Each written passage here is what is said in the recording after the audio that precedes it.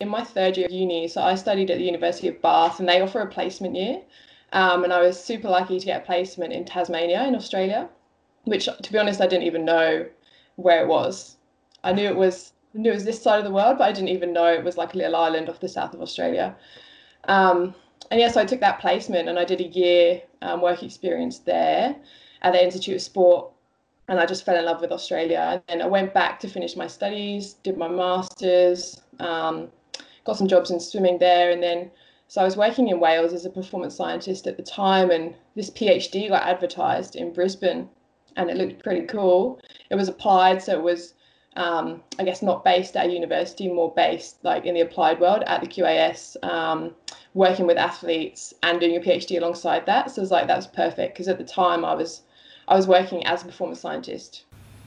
This episode of the Smart Athlete Podcast is brought to you by Solpre. If you're active at all, whether you're running or simply out walking for the day, you've probably experienced one of the number one problems that active people have, and that's chafing. Solpre's all new, all natural anti-chafe balm solves that problem while feeding your skin the vital nutrients it needs to be healthy. If you'd like to stop chafing once and for all and treat your body right, go to Solpre.com to check out the anti-chafe balm today. That's SOLPRI.com. Welcome to the Smart Athlete Podcast. I'm your host, Jesse Funk. My guest today is her PhD, specializing in pacing and swimming. She's a performance scientist in swimming physiology at the Queensland Academy of Sport and also an amateur triathlete, so I'm sure we're going to get along just well. Welcome to the show, Katie McGibbon. Thanks, Jesse. Thanks for having me. Thanks for working out the time difference for me. I always love doing these like cross world time, because it's basically dinner time for me, and you're just getting up to starting the day. So I always appreciate when we can figure out how to make that work. Yeah, definitely. It's always a tricky thing, like trying to talk to people back home as well, figuring out what time it is back there, and yeah, it's tricky. I think I read. Are you from the UK? Yeah. Yeah. So how do you? Anytime somebody basically shifts continents, and because of the people I talk to, it happens more frequently, I think, in the people I talk to than the general population. I'm always curious how you make the jump, why you make the jump from growing up in one place to moving basically across the planet. Yeah. So I will side in my third year of uni. So I studied at the University of Bath and they offer a placement year. And I was super lucky to get a placement in Tasmania in Australia, which to be honest, I didn't even know where it was. I knew it was this side of the world, but I didn't even know it was like a little island off the south of Australia. Um, and yeah, so I took that placement and I did a year work experience there at the Institute of Sport, and I just fell in love with Australia. And then I went back to finish my studies, did my masters, got some jobs in swimming there, and then so I was working in Wales as a performance scientist at the time, and this PhD got advertised in Brisbane, and it looked pretty cool.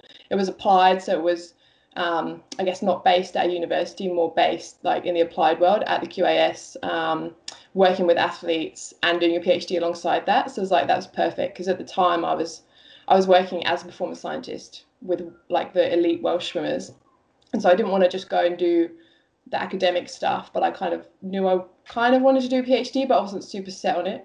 The opportunity came up, and I think it was just before Rio Olympics when I applied for it. And yeah, I put in an application. I thought, oh, who knows? Like, I'm not really too fussed either way.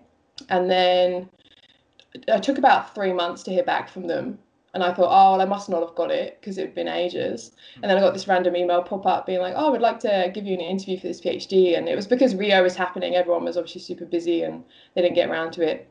And yeah, I was lucky enough to get offered it. And I thought I can either stay here in my job with Wales, which I really enjoyed. It's not like I wanted to leave that job, or I can take up this opportunity and go live in Brisbane, which I'd never even been to Brisbane before. I just knew I loved Australia. Um, and I thought, why not? So I just took the opportunity and just moved over. I think it was January 2017, and yeah, I've stayed here ever since. So it's been a good move for me. But yeah, I do miss home sometimes, but I think the lifestyle over here is just much better, and that's purely because of the weather. See, and I've not been to Australia yet, but I know from a lady, a former pro triathlete, that she used to do the whole circuit. Basically, in the North American winter, she'd go to Australia and race the short stuff, and then do the traditional triathlon season over North American summer. And she talks about how it's I don't know what quite call it Mecca, but I mean, close to that in that there's such a supportive environment for, triathlon and swimming in particular. She came from a swimming background. So I would think, given what you do, that if it's not the best place, it's certainly probably one of the best places for you to be to do what you do, right? Yeah, I mean, sport is just a massive part of the culture here. Like everyone loves it.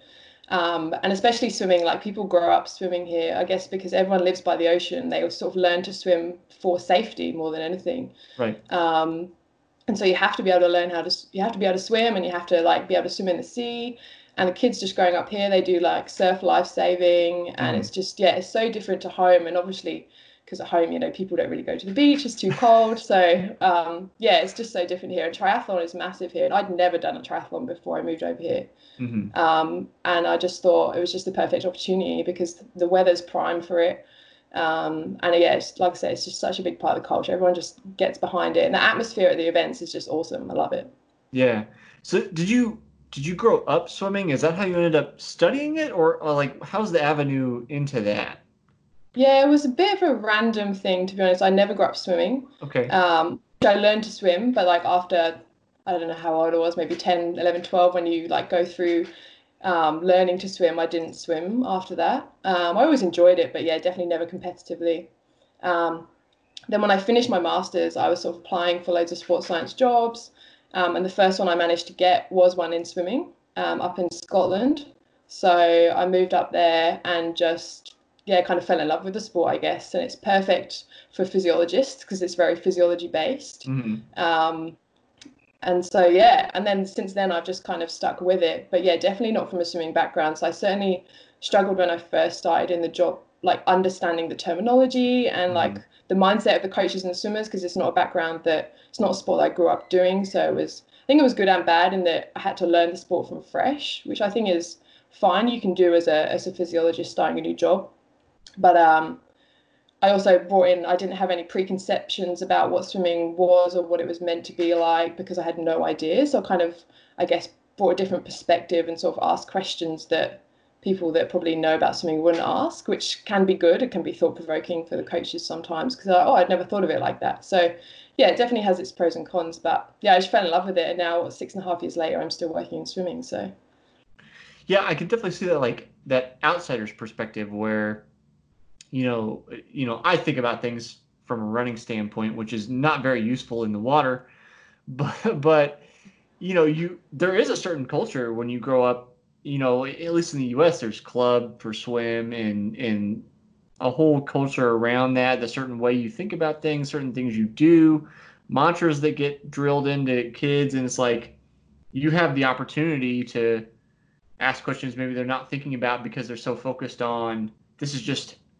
how it's done. That old we've always done it this way, so we'll just continue doing it this way. And then you go, well, why?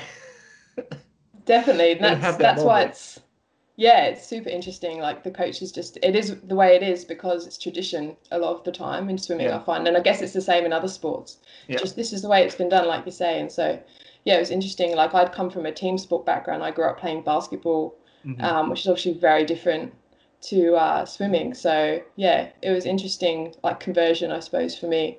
But I guess you learn the sport pretty quickly when you're in every day and you Hmm. just ask questions and yeah.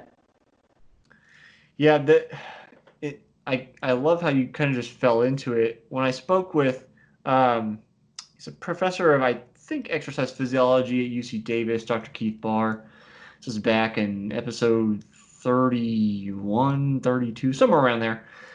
He made the remark that a lot of people come to exercise physiology and the kind of the surrounding disciplines because they want to know why they weren't a good enough whatever kind of athlete.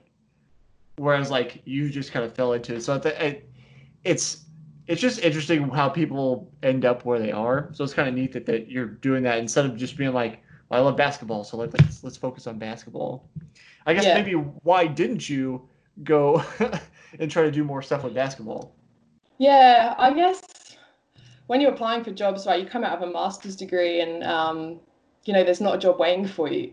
So there's so many graduates, say in the UK, for example, with an exercise physiology master's. So I was lucky that I had a lot of like applied experience that I'd gotten along the way, but you don't get to choose what sport you work in. You have to apply for whatever jobs are available, and you take basically what you get. So I was open. I think you've got to be open to working in any sport. And you can apply your knowledge, your sports science knowledge, physiology knowledge to any sport in just a different way. And so, yeah, it would have been cool to work in basketball, but I honestly would have taken any sport. And along the way, it just so happens that I like swimming and I stayed in swimming. But I know a lot of people that have, started in one sport and then they just move to another sport and then move to another sport.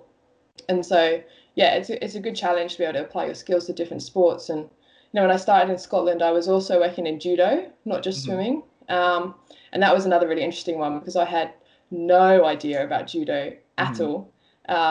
Never been involved in any sort of combat sports like that. So that was very new to me. And, with all the moves, the name of the moves are in Japanese and trying to Hmm. learn how to do that. And I ended up doing the performance analysis for the judo team in Scotland. And I was the only person doing it. And I fresh like into judo. And so it was a pretty quick learning curve, but I think it's a good challenge to be involved in other sports. Yeah. So you were you're saying your PhD is more applied than it is academic. Um, I assume you're still having to do some kind of like research project as part of the degree, right? Yeah, so for the PhD, I think I ended up with 5 different studies Okay. in my thesis. And yeah, so they've got to tick academic boxes, right? So you've got to, Right. write and publish papers. But I guess the nature of those papers have been quite applied compared to, we don't do lab testing for swimming purely Right. because we just can't. So it tends to be, it's more around the field, it's at the pool. So you have to be able to do stuff that you can actually do in the real world by the nature of the fact that you have to do it at the pool and you're not in a laboratory where everything's controlled. You can't control the conditions in a pool, Right. especially when it comes to pacing. Like how do you control pacing in the pool? Because it's challenging. Whereas in the lab, you can set the treadmill to a certain pace, you can set the bike to a certain wattage, whereas you can't do that in swimming. So I think by the nature of most people that do research in swimming, it kind of ends up being quite applied. Hmm. But I always say it wasn't a super sciencey PhD or science heavy in that it was obviously based on science, but we didn't take lots of like really complex physiological measures or anything like that. We kept it pretty simple because we wanted the findings to be applicable to coaches so that coaches can actually use the information we're giving them day to day in their coaching environments. It was much more like of an applied coaching type thing rather than, I guess academic. But I mean, it obviously has to hit the academic things to pass for a PhD. So Right. So, I mean, are you trying to control any kind of variables like I don't even know, water temperature, humidity in the air? I'm assuming you're some of this, like, I guess I don't know. Are you indoor, outdoor with the pool? Are you, if you're indoor, are you trying to control for humidity, air temperature, salinity of the pool, any of that kind of stuff? Or is it just like, hey, let's look and see like what they're doing? yeah, to be honest, so the 2 studies I actually did in the pool. One was in an indoor pool, one was in an outdoor pool. And they were looking at slightly different things. But so, for example, the indoor pool, we did the testing in the same indoor pool each time. So Okay. the conditions are kept pretty similar, like the pool maintained the water temperature at a certain temperature. Right. Um, but to be honest, we didn't really look at any of that. We weren't too bothered because those conditions are fairly stable, like in an indoor pool. The outdoor pool, a bit more tricky. We did study down the Gold Coast and it was winter here, so it was pretty cold. Hmm. Um, and so yeah, there's only a certain amount of things you can control, and it was a very much a training session study. So we gave them a training session to do, and we monitored how they went. So yeah, we couldn't really control for much of that stuff, and you're limited by things also like pool space. And so when you're doing a study, you're not the only people in the pool. The other people in the squad are also in the pool, so you Hmm. can't just do what you want to do. So for example, we wanted to cover the pace clocks so they couldn't see the pace clocks. But if we did that, everyone else training in the pool couldn't see the pace clocks. Yeah. So we were limited, like we couldn't do that. So we had to just tell them not to look at it. So, we're relying on their honesty that they didn't look at it. Mm-hmm. So yeah, it's not, I suppose, compared to a lot of scientific studies, super controlled, but as the best we could, we tried to do, like doing sessions on the same day at the same time every week and that sort of thing. But yeah, it's tricky in swimming for sure. So if you could imagine, uh, it, so let's pretend you have an unlimited amount of money. If is it possible to devise any kind of setup where you'd be able to take more like lab specific measurements of swimmers? If you could build anything, is it possible to make that kind of setup? Yeah, definitely. And we do have, so say the QAS has a testing pool, Okay. a 25-meter testing pool, where we do our underwater camera filming and our Kistler blocks and stuff like that. And the Hmm. AIS has a pool similar. So in an ideal world, I'd have a 50-meter indoor pool with underwater pacing lights actually built into the pool, Okay. so they're actually not touching water. So obviously now with all the pools that are already built, you can't just, well, you'd have to take all the water out. You'd have to then build the pacing lights in. Like, it would Hmm. just be a nightmare. But yeah, if we were starting from fresh, that would be one thing I would definitely do, um, because it's hard to, you're trying to control pace or what speed they're swimming at. And obviously in swimming, it's very subjective, and you don't know if they don't know if they're going the right pace until they come in, and the coach goes, "Oh, that was a 105," and they go, "Oh, I was meant to be going a 110," or whatever it was. Yeah. So, and then when you're doing kind of research, you need to be able to control the pace. That's where the things like the underwater lights would be perfect. And then yeah, things like the Kistler blocks and all those like fixed underwater cameras. So the AIS, for example, has cameras that are fixed underwater, and they're all calibrated. So you don't have to actually, every time you use them, you don't have to put them in and calibrate them because they're already Mm. there. So that kind of stuff where you have fixed cameras, fixed underwater pacing lights, would be perfect. And there are places that have bits of that, but there's not, I guess, one place in Australia that I know of that has probably everything that we'd want. Hmm. But we've got a pretty good setup with AIS and the QAS here compared to, I know a lot of people don't have access to that sort of stuff. So we're pretty Yeah. lucky here. Yeah. Well, it's like pools can be expensive to maintain. So if you don't have a very specific purpose or a large source of funding, then like you're definitely not going to get all the nice gadgets that go along with everything. And as you Yeah. said, once the thing's built, then it becomes kind of cost prohibitive to go back and try to re-engineer it over again over time to do, insert whatever kind of gadgetry you want into it. Yeah. So tell me a little bit about specifically what you were working on with some of those research projects. Yeah. So I guess we'll talk about pacing lights. So we'll start with that one.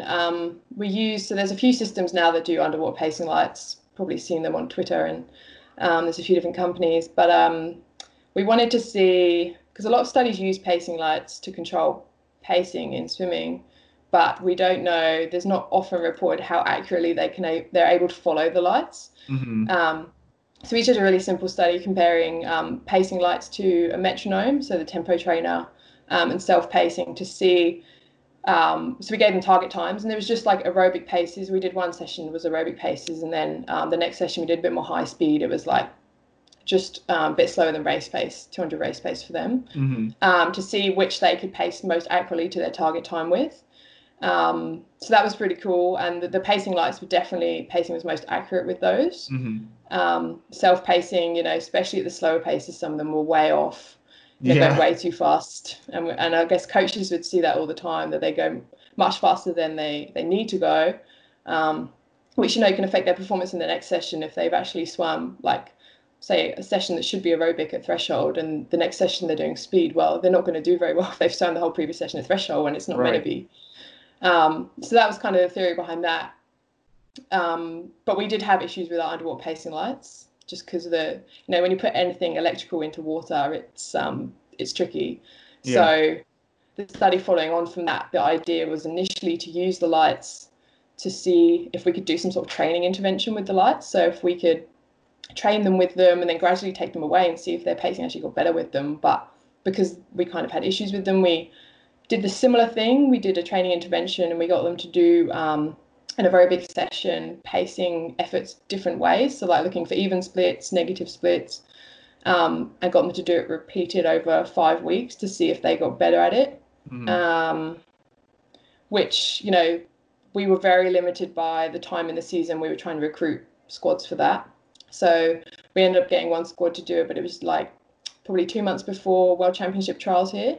So we didn't, you know, we couldn't really change their training that much because they were all prepping towards that. So we had them for like one session a week where we could do something with them, which, you know, really isn't enough to see a change. You really need 2 or 3 sessions a week for 5, 6, 7, 8 weeks rather than one session a week for 5 weeks. So we didn't find too much in that, but I guess it was a kind of an initial pilot study to see if there was something in it, and I think there definitely is, but I'd like to repeat that again with a bit more, you know, with a squad where we can actually influence what they're doing a bit more in more sessions. And then I guess the studies before that, I often did a lot of research around using splits from competitions, so, and looking at how people actually pace in competitions. There's a lot of research out there saying what pacing profile swimmers typically display in a competition. Say for 200 freestyle, we know what kind of shape profile that we see, but there's not much specifics around that. Like, it's useful to know what kind of shape profile we see, but it's not that useful to coaches because it's kind of obvious. So I wanted to delve into it a bit more, and that's where we started using like a percentage of race time spent in each lap to see, to give coaches, I guess, more specific advice around, like, especially related to the start lap in a 200 freestyle. So the first 50, how quick should they be going out? Because we found if they went out too quick, their performance was much worse as a result, which kind of makes sense. You go out too quick, you use up too much energy early on. Right. You struggle on the back end of the race, which is, coaches would probably know inherently, but we had really strong data to support that. So we could then give coaches really specific like percentages. So you could work out, well, this is the time I want my swimmer to go overall. This is the time he should probably be going around on the first lap. If he goes too much quicker than that, he's going to probably struggle. So yeah, that was that one. And we kind of compared individual events to relays, which hasn't really been done before. So my thought was that swimmers, and we see it a lot, I think, with Australian swimmers in competition, but also swimmers from other countries where they pace differently in their, say, individual 200 freestyle. And then when they get to the relay 4x200, they pace it completely differently. And you're just like, why is that?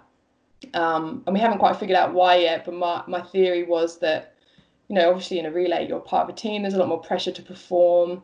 You're trying to do well for your team. So you sort of chase the people next to you a bit more. Especially if you're say fourth leg and you're stood on the block waiting, you can see exactly where your team is positioned. So say you can see your team are pretty close to first place, but they're maybe a second behind. When you dive in, you know, they go super hard early on to try and catch up with that person rather than just actually swimming their own race, which means often they end up swimming an actual slower time overall rather than if they stuck to their normal race plan in an individual event and just didn't get too excited by trying to chase down, you know, Michael Phelps or whoever in the lane next to them, then they probably potentially would have swum quicker. So that was an interesting finding in that one. And then I guess the other studies I did, like a coach interview and questionnaires with coaches and swimmers just to find out, I guess, what they knew about pacing, because we're trying to like educate coaches and give coaches information about pacing. I think it's important first to know what they actually already know, because there's no point telling them what they already know. Right. And just to find out how much they do know and how they program their training in relation to, I guess, teaching swimmers how to pace. Because there's not much research on how you actually develop pacing skills in many sports, but especially not swimming. So how do they actually go about that? What do they do in training, and how do they prescribe training sets and progress them throughout the season in their periodization to get those, I guess, progressions that they want to see, so when it comes time to race, that swimmer can actually nail their 200, say, freestyle race plan in terms of hitting those splits that they want to hit. Yeah, so that's pretty much all the studies I did in the PhD.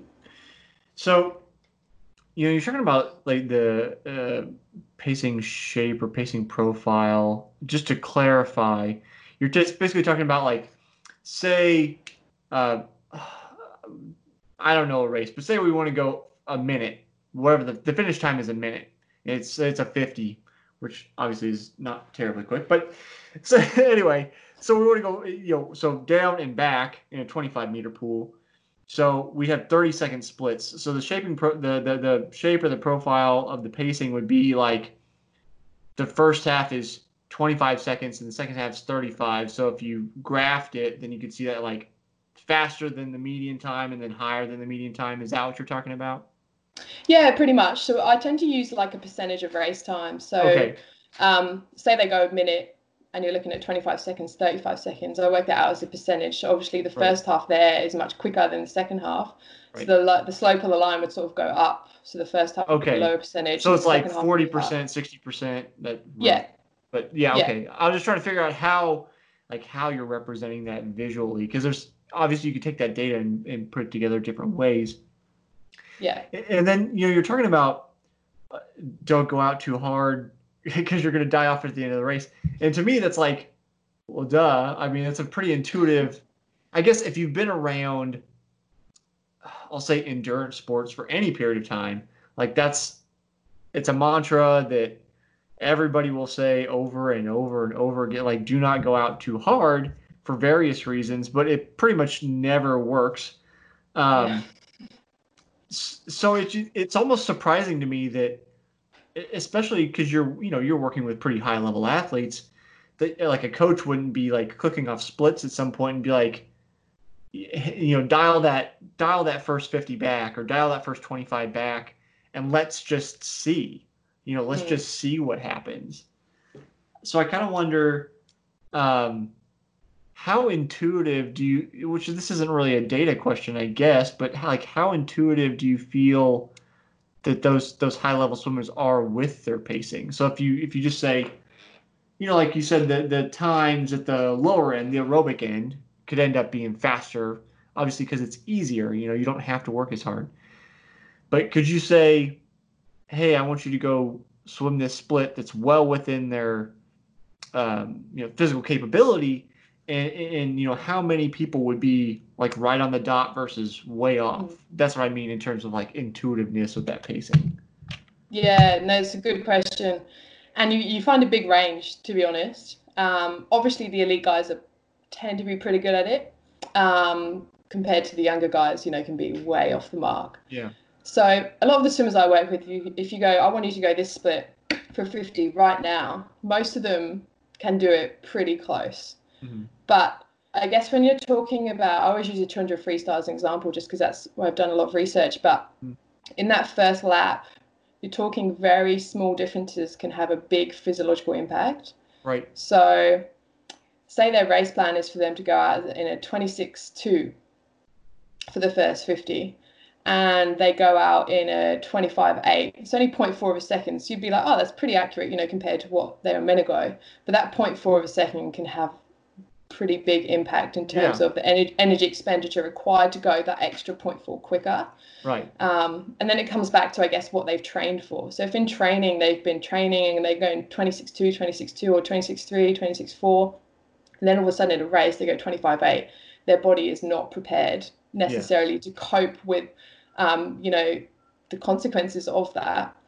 And the other really interesting thing about racing compared to training is that the taper has a big impact, and it's something I guess we don't know heaps about in swimming in terms of what effect the taper has on pacing, but we see it. I mean, I've seen it a lot anecdotally that when they're tapered, obviously they feel awesome, they feel super fresh, and they feel raring to go. So they go out in that first lap much quicker than they should. Yeah. Because they feel good. It feels easier, right? So pacing is a lot about perception of effort. Yeah. So in training, a 26.2 might feel like a 7 out of 10 when you're in full load. You go into taper and that 26.2 feels like a 5 out of 10 or a 6 out of 10. So you end up going like a 25.6 or something crazy, and then because you feel good, but you haven't trained for that, your body isn't able to cope with that. So then later on in the race, you really suffer. So yeah, it can be quite small differences, and it's hard to, I guess, to pace, super accurately. There's always going to be a range. If you want to go 26.2, you're going to have a range probably 26.1 to 26.3. But yeah, I think in racing, the taper really plays a big impact on that. And obviously the psychological impact of being in a race. If someone else in the lane next to you is going out fast, faster than you, and you can see their feet or their hips or whatever, you instinctively probably want to catch up with them and you don't want to let them slip away. Mm-hmm. Whereas actually some swimmers, and it depends on your physiology as well, if you're a more aerobic or anaerobic dominant swimmer, it's going to impact you differently. But if you try and chase that person and don't stick to your race plan, that can really hinder your performance as well, because if you actually just stick to your race plan, which is obviously designed around your physiology to give you the best chance to swim your best race, although that guy's gone out super quick, he might just die off in the last 50 and you then might swim over him. So it's a case of also being confident in your race plan and confident that you can execute it and that it's going to get you the quickest time, and not worrying about what other people are doing. Because, you know, there are certain swimmers, you know, if you're in the lane next to a certain swimmer, that they're going to go out hard, they're going to take the race out. You've got to be confident, if that's not your race plan, to stick to your plan and just go out a bit more conservatively. And we're not saying go out slow, like you're not going to be 2-3 seconds behind, you know, you're talking maybe half a second behind them or whatever it might be, just to keep in touch with them. And then in that last 50, you've got the extra energy to actually swim over the top of them, but they haven't got that extra energy. So yeah, it's a bit of a balance, but overall, most of the top guys are pretty good at pacing, especially like the distance swimmers. You can tell them to go 60 point, 60 point, 60 point for hundreds, and they will just nail it every single time. Whereas you get junior swimmers and they'll be all over the place. And that's just a learning thing, right? It comes with experience. Yeah, that's, as you're talking about it, I'm like a ghost of coaches past, like all the things I've heard over the last 20 years of competitive racing, but don't go down hard, you know, do your own race, like all these things that you really have to like drill in your head. So then I was like, as you're talking, I'm thinking to myself, well, what's the difference? Like, it can't be that, you know, running has this magical culture that swimming doesn't have. There's so much crossover in terms of athletes that do both, especially at, you know, junior or high school level.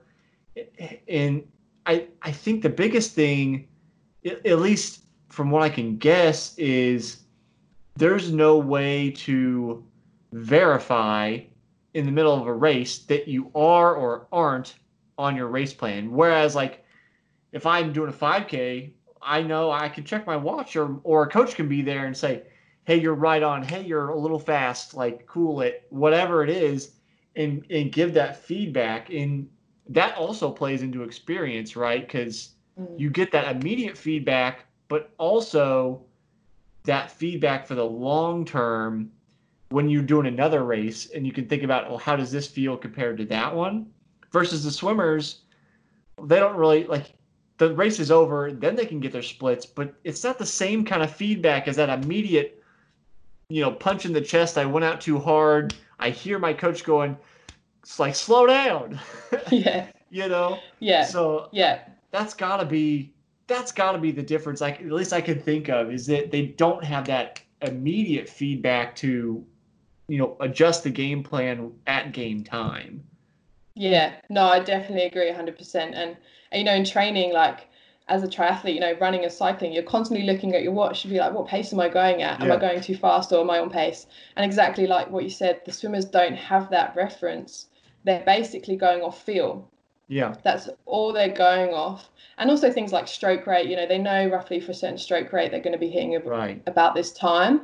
But that changes daily as well with fatigue, you know, how fatigued they are. They could be feeling good one day, and, you know, a 60 point could feel much harder one day than the next. So going off feel is limited as well, in that you don't have, that feedback in terms of time until you finish. And then the coach goes, oh, you've gone way too slow or way too fast. And they're like, oh, cool. Well, I can't change it now, but you can change it for the next rep, but it's kind of too late. That first rep is lost. And exactly the same in a race. Like you can hear your coach shouting on the sideline, and sometimes the coaches will try and do this to sort of speed you up, but they're pretty much always doing that. Yeah. So because they want you to go faster, right? So you can't really tell whether you're on pace or not. So yeah, it's very much a field-based thing, and you get to the end and you hope you've gone a good time. And often, like in one of my studies, we asked swimmers at the end of each rep to guess what time they went. And some of their guesses are just way off. And this is aerobic paces, so it's not race pace, but which is obviously more difficult. There's a bigger range, but yeah, they could be absolutely miles off what time they think they went. You're talking 10 plus seconds for aerobic paces, and they're like, oh, okay.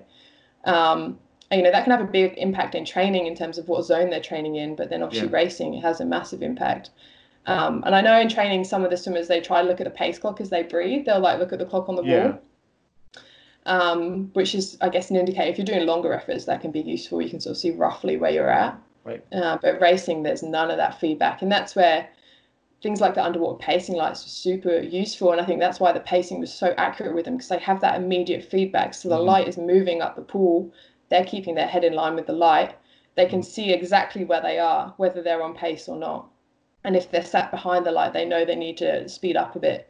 Or if Yeah. they're going too fast, they slow down. So, yeah, that immediate feedback is really difficult to get in swimming. And that's where, yeah, if we can get a system of underwater lights that works reliably in the pool, that will have a really big impact in training. And obviously, you can't use them in racing, but if you can train them to feel that perception of Yeah. effort better, it's also quite difficult in swimming because like the feel of the water changes daily, also based on like your techniques. If your technique's a bit off, your feel for the water isn't quite the same, and so there's so many different factors. Whereas, yeah, running like the air, I know the air density and things can change if your altitude and temperature obviously Yeah. changes, but yeah, that kind of technique isn't such a huge part, whereas swimming, obviously, technique is massive. So there's so many variables that can change on a daily basis, I think. That's what I'm thinking about my own experience between the two, and not that I'm a great swimmer. I'm decent for an amateur triathlete, which isn't saying much as far as swimming it goes. But it's like I historically I'm a very good pacer running. Like when I was just Mm, running, you could give me a time and I'll be within a tenth of a second of it. We're talking quarters to miles, whatever it yeah. is. So very accurate. And you can feel those little differences so much easier. And I feel like so it's like I say that just to have a basis of okay, I have the ability to pace. But then I get in the pool, and especially as you're going harder, it's like those tenths of a second at the top end of your scale they I refer to it as gears, like I'm always on a bike, like we're clicking up gears. It Mm, as you're trying to go 1 second faster, it feels like here's 5 gears, not one gear. yeah. For say just for 100, it's not so that rate perceived exertion is that range gets stretched out so far. And then as you mentioned, like if technique is different, like I have heavy legs and poor lower abs, so they like to sink down. So if I'm having a good day and like I'm engaging my abs like I'm supposed to, and I get my legs up, then like my RPE may be lower, but then I could be going faster because I've got my legs out of the way. I'm more hydrodynamic. Yeah. There's all those variables. And do you know, is it in the water when you're going faster, is it logarithmically harder? Like it's like an exponential curve basically as you're trying to put more effort in. It's not Yeah. it's not linear effort to speed. Like it gets No. progressively harder. Yeah. So there's actually, so on land, it's a linear relationship, but in the pool, it's a cubic relationship between force and velocity. So Okay. yeah. So as soon as you increase speed, even just a small amount, the energy expenditure required to increase that speed is much higher than, I guess, the increase in speed Right. itself. So you're having to put in a lot more energy to create a small change in speed. And that's a lot to do with, fluid dynamics and the drag. You have to overcome the drag. So it Yeah. requires a lot more energy. And that's where we're talking about that the small differences on the first lap, even, zero point 0.3, 0.4, 0.5 of a second can have a massive impact. Yeah. Yeah.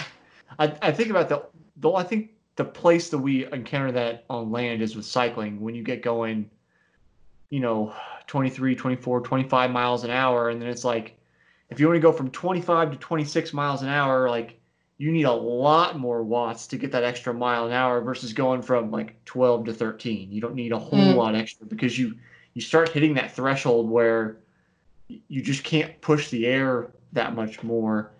mm, But so when you go between running and swimming, it just seems so vastly different because you as a runner, you just don't encounter the kind of speeds that air resistance is going to create so much Mm. tension that you hit that wall and have to overcome all of that drag. So Yeah. I think it's hard to relate that to people who haven't really spent time in the pool or haven't hit those like high ends on the bike.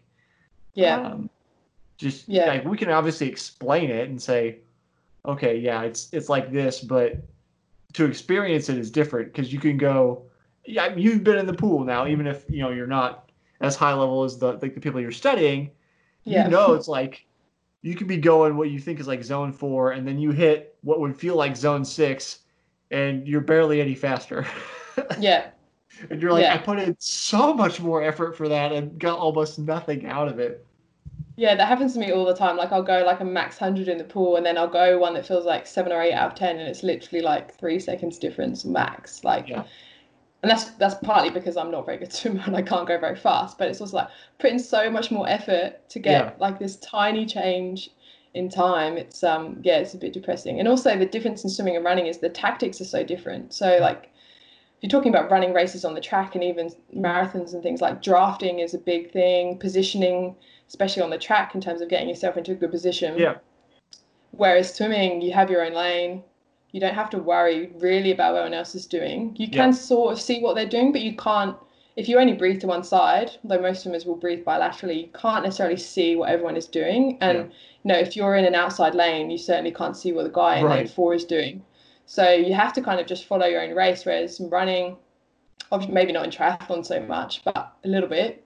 For the top guys, you can sort of base your pacing off of what other people are doing in terms of like just getting yourself in a good position, Yeah, which could be good or bad. It could be slower than what you're capable of, or it could be faster, in which case that's going to hurt you too. But yeah, yeah, it's such different event dynamics, I suppose, with swimming yeah, being so like you constrained to your lane, you can just literally follow your race plan and don't worry about what everyone else is doing. And that's why I try and get coaches to um, kind of do is and swimmers just to focus on their own race rather than worrying about what the guy in the lane next to you is doing. But it's easier said than done when in your Olympic final and you see the guy in the lane next to you like a body length above you and you kind of panic and and that's where it comes back to confidence in your own yeah, ability in race. yeah. I have two thoughts. So I'll like split here, but I've talked to a number of pro triathletes, and the funny thing is that those guys, and I think the women do it too. I've spoken to more male pros, but they do actually like when they get out on the bike or on the swim, they race. Like they don't Mm. say, "Hey, like I know I can hit 315 watts for a 70.3. That's what I'm going to do. I don't care what anybody else is doing." They actually race, and it's like almost they don't even care to some degree what they're doing. It's like I never understood that because it's the race is so long. Yeah. Like why if like Sebastian Kienle is known as being a very strong cyclist. So if he is crushing the bike leg, why are you trying to race with him if you know you don't have the same fitness as him? Yeah. When hey, like I've got much better running legs, I can catch him on the run. Like it boggles my mind that like the best guys in the sport still do it. I don't get it. It makes no Yeah. sense to me. And maybe because I did not make it to the pro levels like I wanted, maybe there's something I just simply don't understand, and I'm being like a country bumpkin who doesn't get it. But it does. It doesn't Hey, make yeah, it doesn't make any sense. I don't. I And just. it's the same in any sport, I suppose. I think, especially like for something like that where it's, so many hours, why would you go faster than you're capable of? And then you're going to be so tired when you come to the run. Yeah. And it's just, it doesn't make much sense. And I think, yeah, swimming, you see it, and I think you see it in all sports, and even like on track running, the 5K on the track, like Yeah. people try and keep up with the front pack, and you're like, if you know they're going too fast, why don't you just Yeah. hang back, and then like gradually work your way up the field? And that's what like someone like Mo Farah does that really well. He just Yeah. holds back, hangs back, and just sits on the back of the pack, and then as each lap goes, he might just move up one position, and then by the last lap, he's right on the front, coming around the last bend, and boom, he's there, and everyone's like, where does he come from? Yeah. Um, Whereas like that guy you're saying on the bike, why would you chase the guy who's awesome on the bike, yes, you'll be behind him when you start the run, but you'd be better off just being behind and then like building through your run Yeah. and finishing strong rather than finishing like on the ground at the end. Yeah. It's always this psychological game that's being played, right? Because they're all, when we're talking about the top of the top, for the most part, physical outliers aside, like Michael Phelps, what are you gonna do? But Yeah. aside from that, you're pretty much talking everybody's right in there, you know. So it's like if you stick with your own game plan, you're in the mix. You're giving your own, like you said earlier, for your own physiological setup, whatever your strengths and weaknesses are, you have a grace plan for your body. You're giving yourself the best chance you have to make it. So it boggles my mind that the best people, men and women, do this. I just feel like I want to shake them sometimes when I hear about it because I'm like psychological discipline. Like that's the other part of all these sports is Yeah. keeping control of yourself. And that's when you talk to the winners, that's usually what happens, right? They're like every once in a while they end up in a scramble, but it's like I went out with my game plan. This went a little off, but I adjusted. And but for the most part, it's like I stayed within the levels that I anticipated and executed the plan that we had been putting together for the last year or whatever it was. So Yeah. maybe you could It's get through to them as an outsider. Yeah, and it's like I say, it boggles me as well in swimming that we still see people going out super hard and just holding on for dear life at the Yeah, end. And you think that's not a race plan that will work for many people. And yeah, granted, there are some people that I know swimmers here that have a similar race plan. Like they go out hard and they just hold on as best yeah, they can. And they've swum PBs and won Olympic medals doing that. yeah. So then it's hard to argue, well, you should change your race plan. I Right. get that because it's been successful. But my argument most of the time would be, well, from an energy expenditure perspective, it's much more efficient to maybe just try it this way and see what happens. And, Yeah, some swimmers just doesn't suit their psychology. Like they can't cope with, like psychologically, with being behind. They want to be yeah, out in front. They just have to be out in front. And that's fine. And some of their physiology suits certain, race profiles. But, the 100-meter race, you might be okay to just go out as hard as you can and hold on because it's short. right. Although still, I would say there's an element of pacing even in, say, 50 and 100 because, you can still go out too hard. But when it gets to, especially like 200 and above, it's a very dangerous strategy, I think, for many swimmers. I mean, some of the top ones, like you're talking about the freaks like Michael Phelps, he can get away with swimming whatever way he likes, to be honest, because he's so just quicker than everyone else. Yeah, He can do whatever. And we have some swimmers like that here. It's like, oh, do whatever you want because it works for you and that's fine. And that's what they've done their whole careers. So, some of them you don't want to change. But it's not a strategy for like the younger swimmers coming through that I would recommend to anybody. yeah, Definitely trying to recommend that, yeah, conservative approach. And then coaches always come back and they go, oh, well, I don't want them to go out slow. And I'm like, I don't mean go out slow. I mean conservative. Like by that, I mean just holding back a bit of energy for the yeah, second half of the race so you can actually finish strong.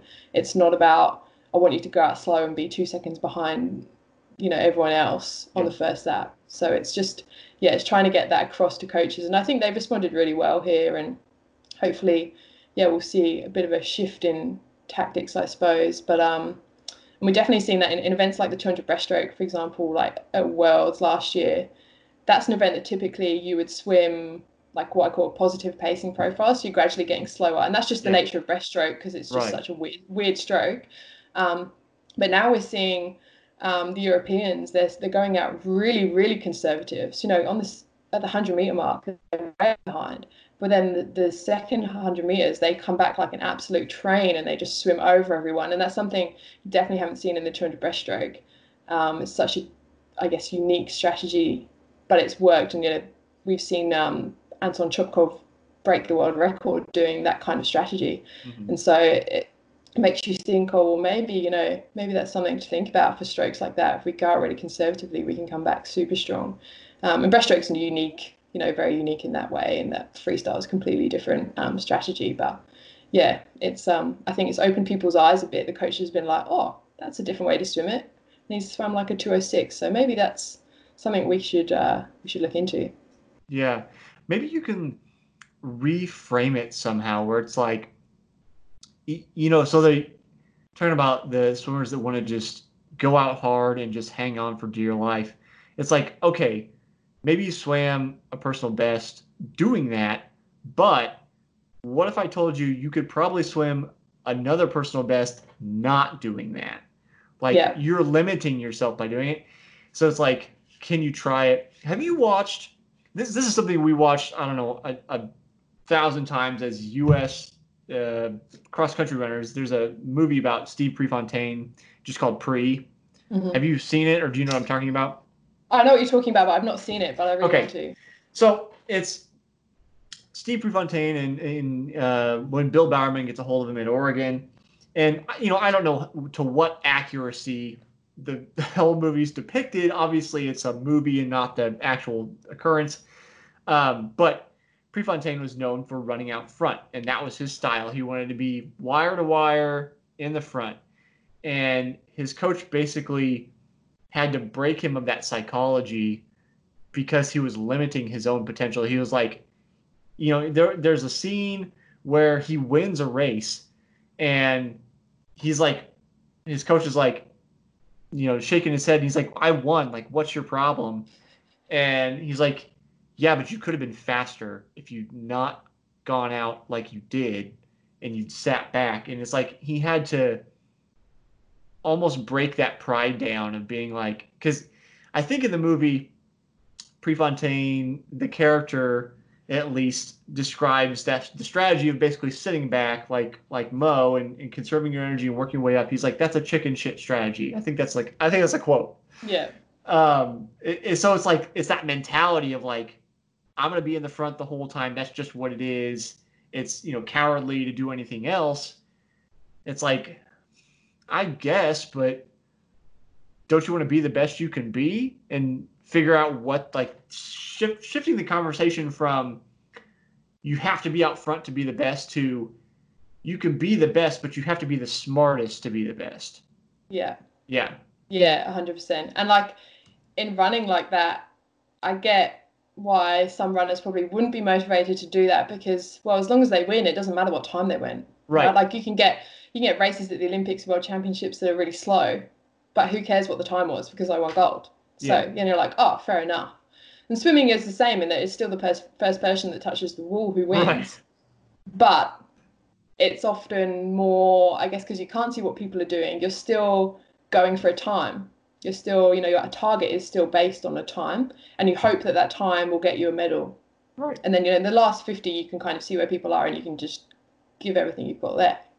But yeah, if you say you're going to swim a quicker time, if you swim, maybe try a different strategy, and that quicker time is likely to get you a different color medal, then that could be the motivation. I guess it's just getting swimmers who, or any athlete who've been doing it for years and years and years, a certain way, to be open to changing or at least trying that. You're not going to say, "Oh, it's an Olympic final. I want you to swim it in a completely different way to what you've ever done Yeah. before." Right. Like that would just be crazy. So you're talking about, like state meets here, little meets here and there, where you just try something else and Hmm. just see what happens. And I guess that's the kind of just trial and error type thing where some coaches are playing around with that, like let's just try and go out like this and see what happens on the back end. But yeah, I guess it's harder for those experienced guys to want to change because they're like, well, I've swum this way, it's been successful, I'm Olympic champion swimming this way, so why would I change? And I get that, but then you think, well, other people in the world are catching up to you. They're going to catch up to you eventually, so you've got to keep progressing as well. Um, and yeah, I still think most people that would go out with that mentality of being out in front and just holding on would theoretically swim quicker, swimming it more conservatively, but that also relies on them psychologically buying into that strategy. Yeah. And so if they're not going to do that, then there's no point trying to change it. Right. Right. I wonder too.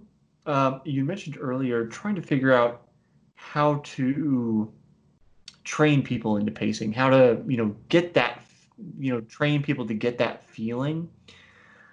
One of my habits has always been not maybe not always, but for a very long time now has been no matter what the workout is, I want to negative split the set, even if it's minuscule amounts. If we're talking, so say I'm on the track doing half-mile repeats and I want to hit 245. Well, maybe the first one I hit 245.9 and the last one I hit 245.1. Still negative split, Yeah. and I want it to be in that order. I don't want to pop all around. I Yeah. want it to be, if I decide to go faster, the next one will be equal or faster to the time that I set. And just as a habit, every single time I'm doing any kind of speed work, that is always the goal. And I don't know if that's the methodology you take, and that's where you work on really knowing those paces and where are those increases and stuff. But I know that's been a major key for me, at least, knowing my paces and then also being confident in that, hey, let's set back, because I know I've done it over and over and over again, increase speed at the end and really have even stronger legs, to kick it in at the end, or when you're swimming to, stroke faster, or whatever you need to do to make that adjustment to get in. So I wonder if that's how you approach it with the swimmers, is like, this is the new plan. But I guess that would come from coaching down. Yeah, and I mean, I love that idea, and I see a lot of coaches do that here. Yeah. The high level coaches will, prescribe sets based on splits. So they'll be looking, certain points in the set, they might be looking for even splits. Say for breaststroke and butterfly, Yeah. looking for even. Whereas for freestyle, yeah, you wanted negative splits. And one of the things that came out of my coach interviews for my PhD was interesting in that a lot of the coaches, and I guess it's the same all across the world, when you're working in large squads, it's hard to get split times. When Yeah. you've got 30 kids in the pool, how do you get split times to give them that feedback? Because I've seen a lot of coaches, they'll prescribe negative splits, even splits, but they don't take the splits Mm-hmm. because they physically can't, because there's 30 kids in the pool, there's one of them, they've got 4 stopwatch. I mean, how can you possibly... Yeah. They're pretty good. I mean, swimming coaches are awesome with stopwatches, but I mean, there's only so much you can do. Yeah. And so that was one of the barriers they mentioned, that, they can't get things like split times and stroke rates because there's just too many kids in the pool. They don't have enough people on deck to help. Because Yeah. obviously the top level guys tend to have much smaller squads. Yeah. They'll have assistant coach or a sports scientist on deck to help them with that. Yeah. And so it's much easier. But that's something I think we need to get um, better at with the younger kids coming through, because that is the way they learn how to pace. If you tell Yeah. them to even split it, but you don't give them the split time feedback, how are they meant to know whether they did or they didn't even Right. split?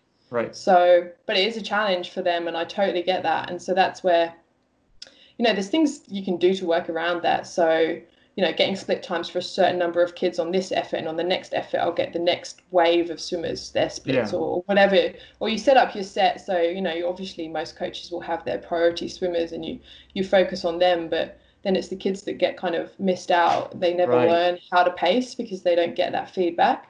Right. And it's like they could be getting better too. You never know, like, how they're going to progress as they get older. And Yeah, definitely. But the high level coaches that we work with do a lot of that negative split stuff, and it works really well because we have the capacity to get the split times, and so yeah. and most of the swimmers I work with, they're really good at that. And the end of a tough set, they've done a really big set with like pace work, and at the end you want them to go, I don't know, 100 negative split, and it has to be a negative split. Um, and they're all just really good at nailing that, and so they Yeah. have a good awareness. But yeah, is that ability to be able to, I guess, provide that feedback is part of the challenge. As we're talking about it, funny enough, so we were talking about the pacing lights, and when I was in college, I was like, that same idea. I don't know whether it existed yet, but I was like, that's what I was dreaming of a company, and I was like, that's what I should do, is set up pacing lights on the track, because I would do sets by myself.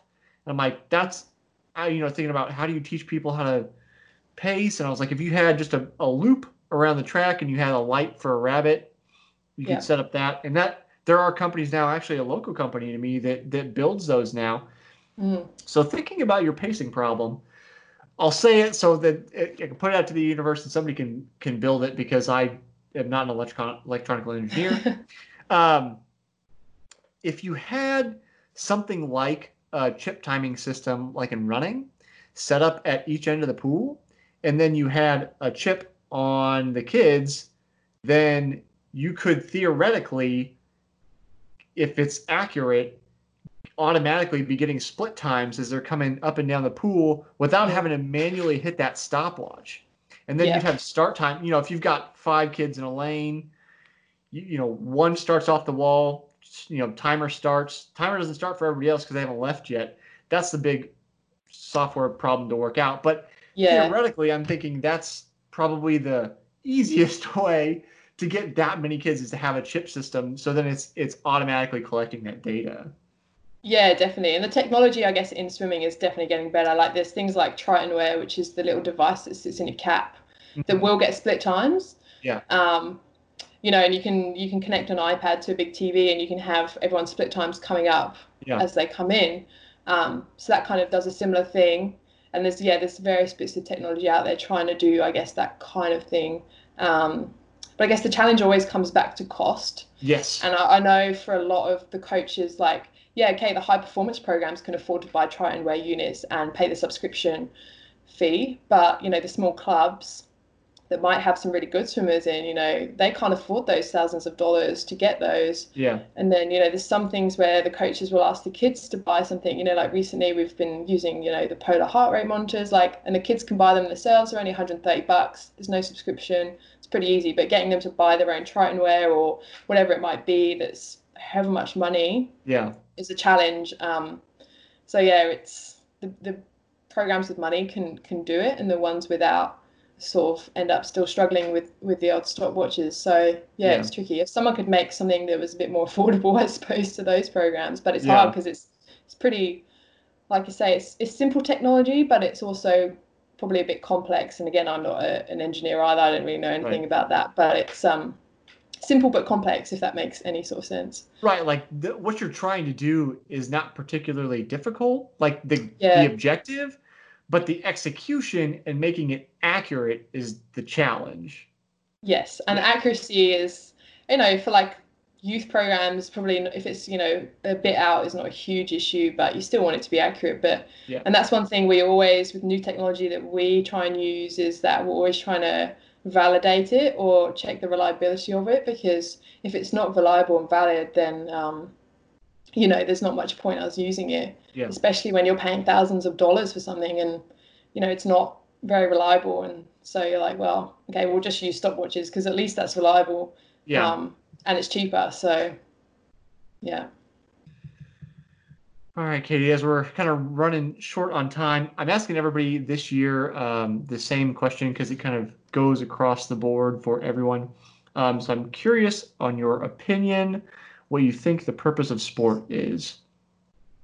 Oh, that's a tough question. The purpose of sport, I don't know. I can't imagine life without sport. I guess most people you speak to, their whole life revolves around sport. And so for me, the purpose of my life is sport, if that makes sense. Like if sport wasn't around, like I don't know what my purpose in life would be. But I think that's just like the ability of sport to bring people together, and like connect people. Like the amount of people I've met through sport for me is amazing. And like I've got contacts all over the world just from being away on training camps and competitions and just meeting different people. So does that even answer the question? I'm not sure. No, absolutely. Everybody has a different answer, and that's why I love the question, because sport affects everybody so differently. Yet, as you said, it's kind of this like, I don't want to quite say universal, but it's this thing that runs, a thread between all of our lives and connects us in ways that we don't always know immediately, but we come together to celebrate and watch and participate and all these kind of things. Yet it's also different for each one of us. So, Katie, is there any place people can keep up with you, see your research, any of that kind of stuff?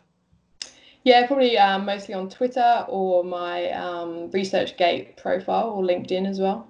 Yeah. Okay. What's your Twitter handle?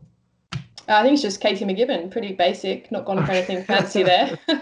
At Katie McGibbon. That'll work. Thanks for hanging out with me today, Katie. Thanks, Jesse.